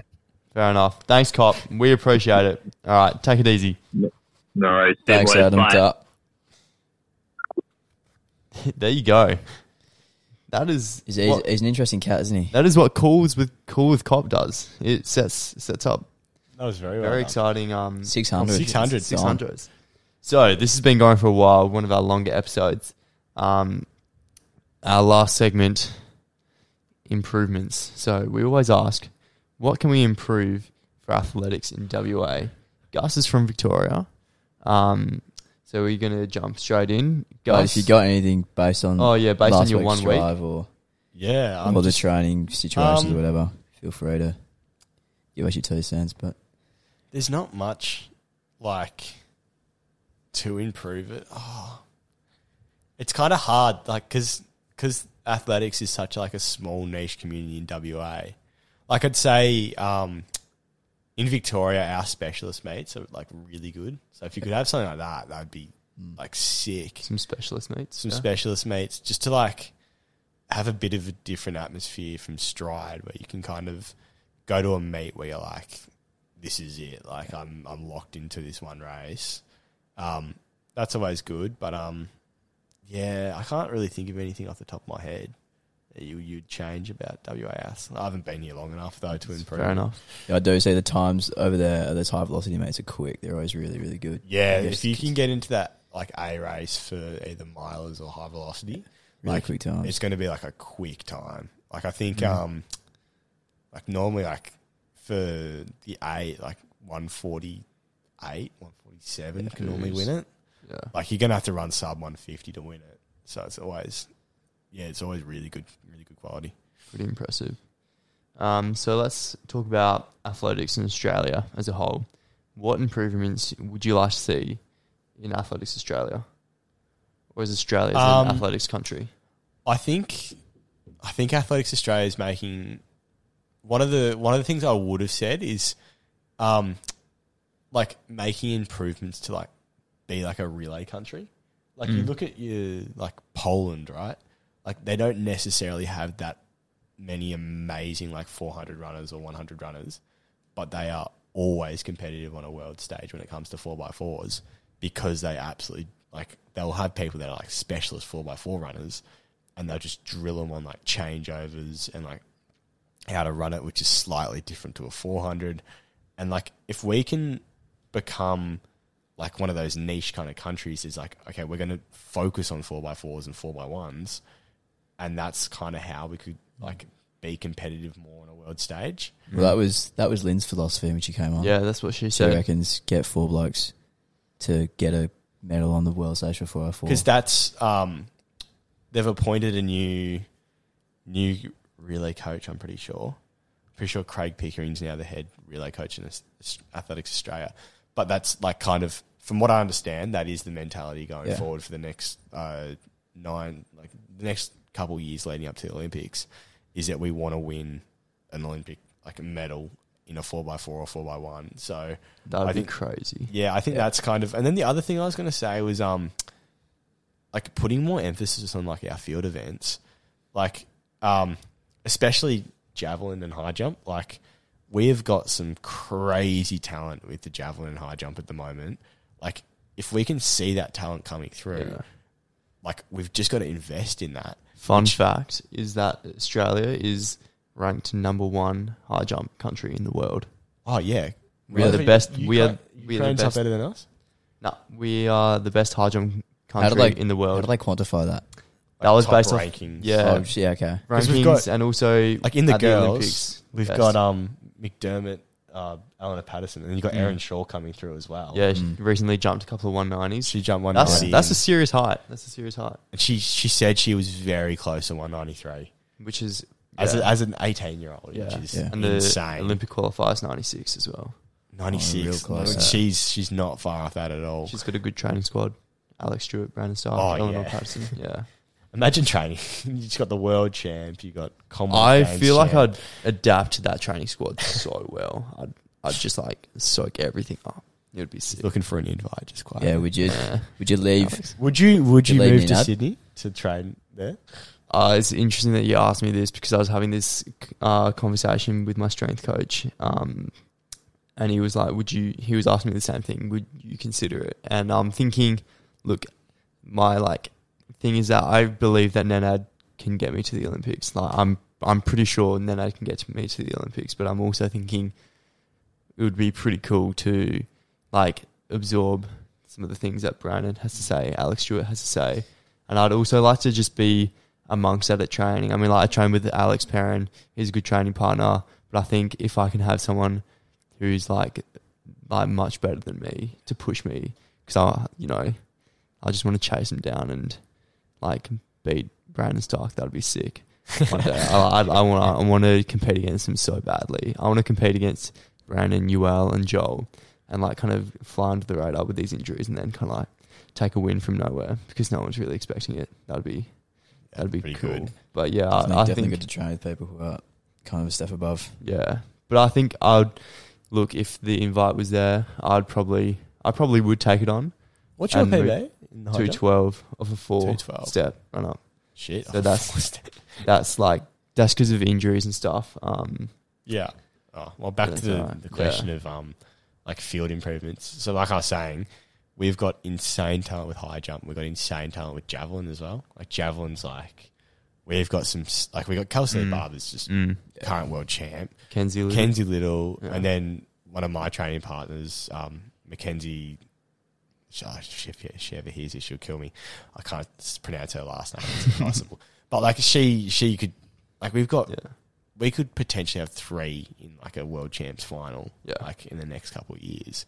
So to see that Athletics Australia is willing to invest, how much? I can't remember. I think it was $15 million in the new throws camp. Like the throws. Is that QAS? Yeah, the QAS. Like I think the 2 things that I would have said that to improve, like they've already made steps towards that. So I think, like I said earlier, I think it is just an amazing time to be an athlete in Australia right now. There's more government funding coming in. There's more attention shown to our sport. Like it is just this generation of people going through now, we will have one of the best generations of athletics because it's just a good time to be in Australian athletics right now, I reckon. Love to hear that. Promising. Yeah, very. There we go. So it's a great note to end on. I think that wraps up episode 7 of the Track Chats podcast there. Been an absolute pleasure having me on.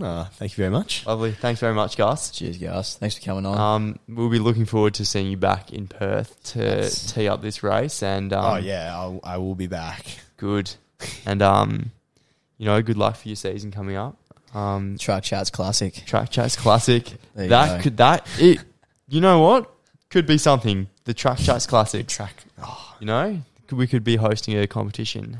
This is going to be good fun. Track Chats Classic. This could be very good. We can get around this. We can get everyone around this. If you're over east and you want to compete at the Track Chats Classic, send us a message and we can get something going.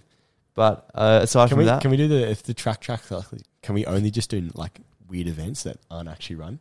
Yeah, so we'll just have like a 600. Yeah, do like a nitro kind of format. We'll do like a 60. We'll do a mixed relay. Yeah, do like a 150 or something. 150. Yeah. I reckon. Something that do the hurdle relays. They look nuts. Remember them?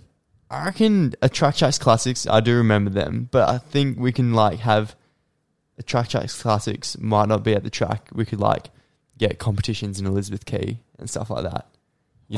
Lay down some, like temporary like street mates and stuff. Like street mates. That'd be nuts. Track Chat Classics can be like the 150s that go through. Yeah. Oh, they're so sick. good. Maybe that could be the Track Chats Classics. High jumping in Elizabeth Quay. High jumping in Elizabeth Quay. Pole vault comp though. Could even do that. A discus competition where you throw the discus into the Swan River. Oh, like grand final, longest kick. The longest kick. It could be happening. So if you know someone that could sponsor this event and make it happen, let us know. But aside from that, get Puma on it. Get Puma on it for sure. But we keep rambling on. That was episode 7 done. Guys, have a good flight back. And thank you very much. Thanks for coming on. So all right, mate. And thank you for everyone else listening to the Track Chats podcast. Once again, if you are not following us on Instagram, follow us at Track Chats, no spaces. Check out our content. And this podcast is going to be on Spotify, Apple Music, all your streaming platforms available, and a full video podcast on YouTube. Thanks very much. See ya.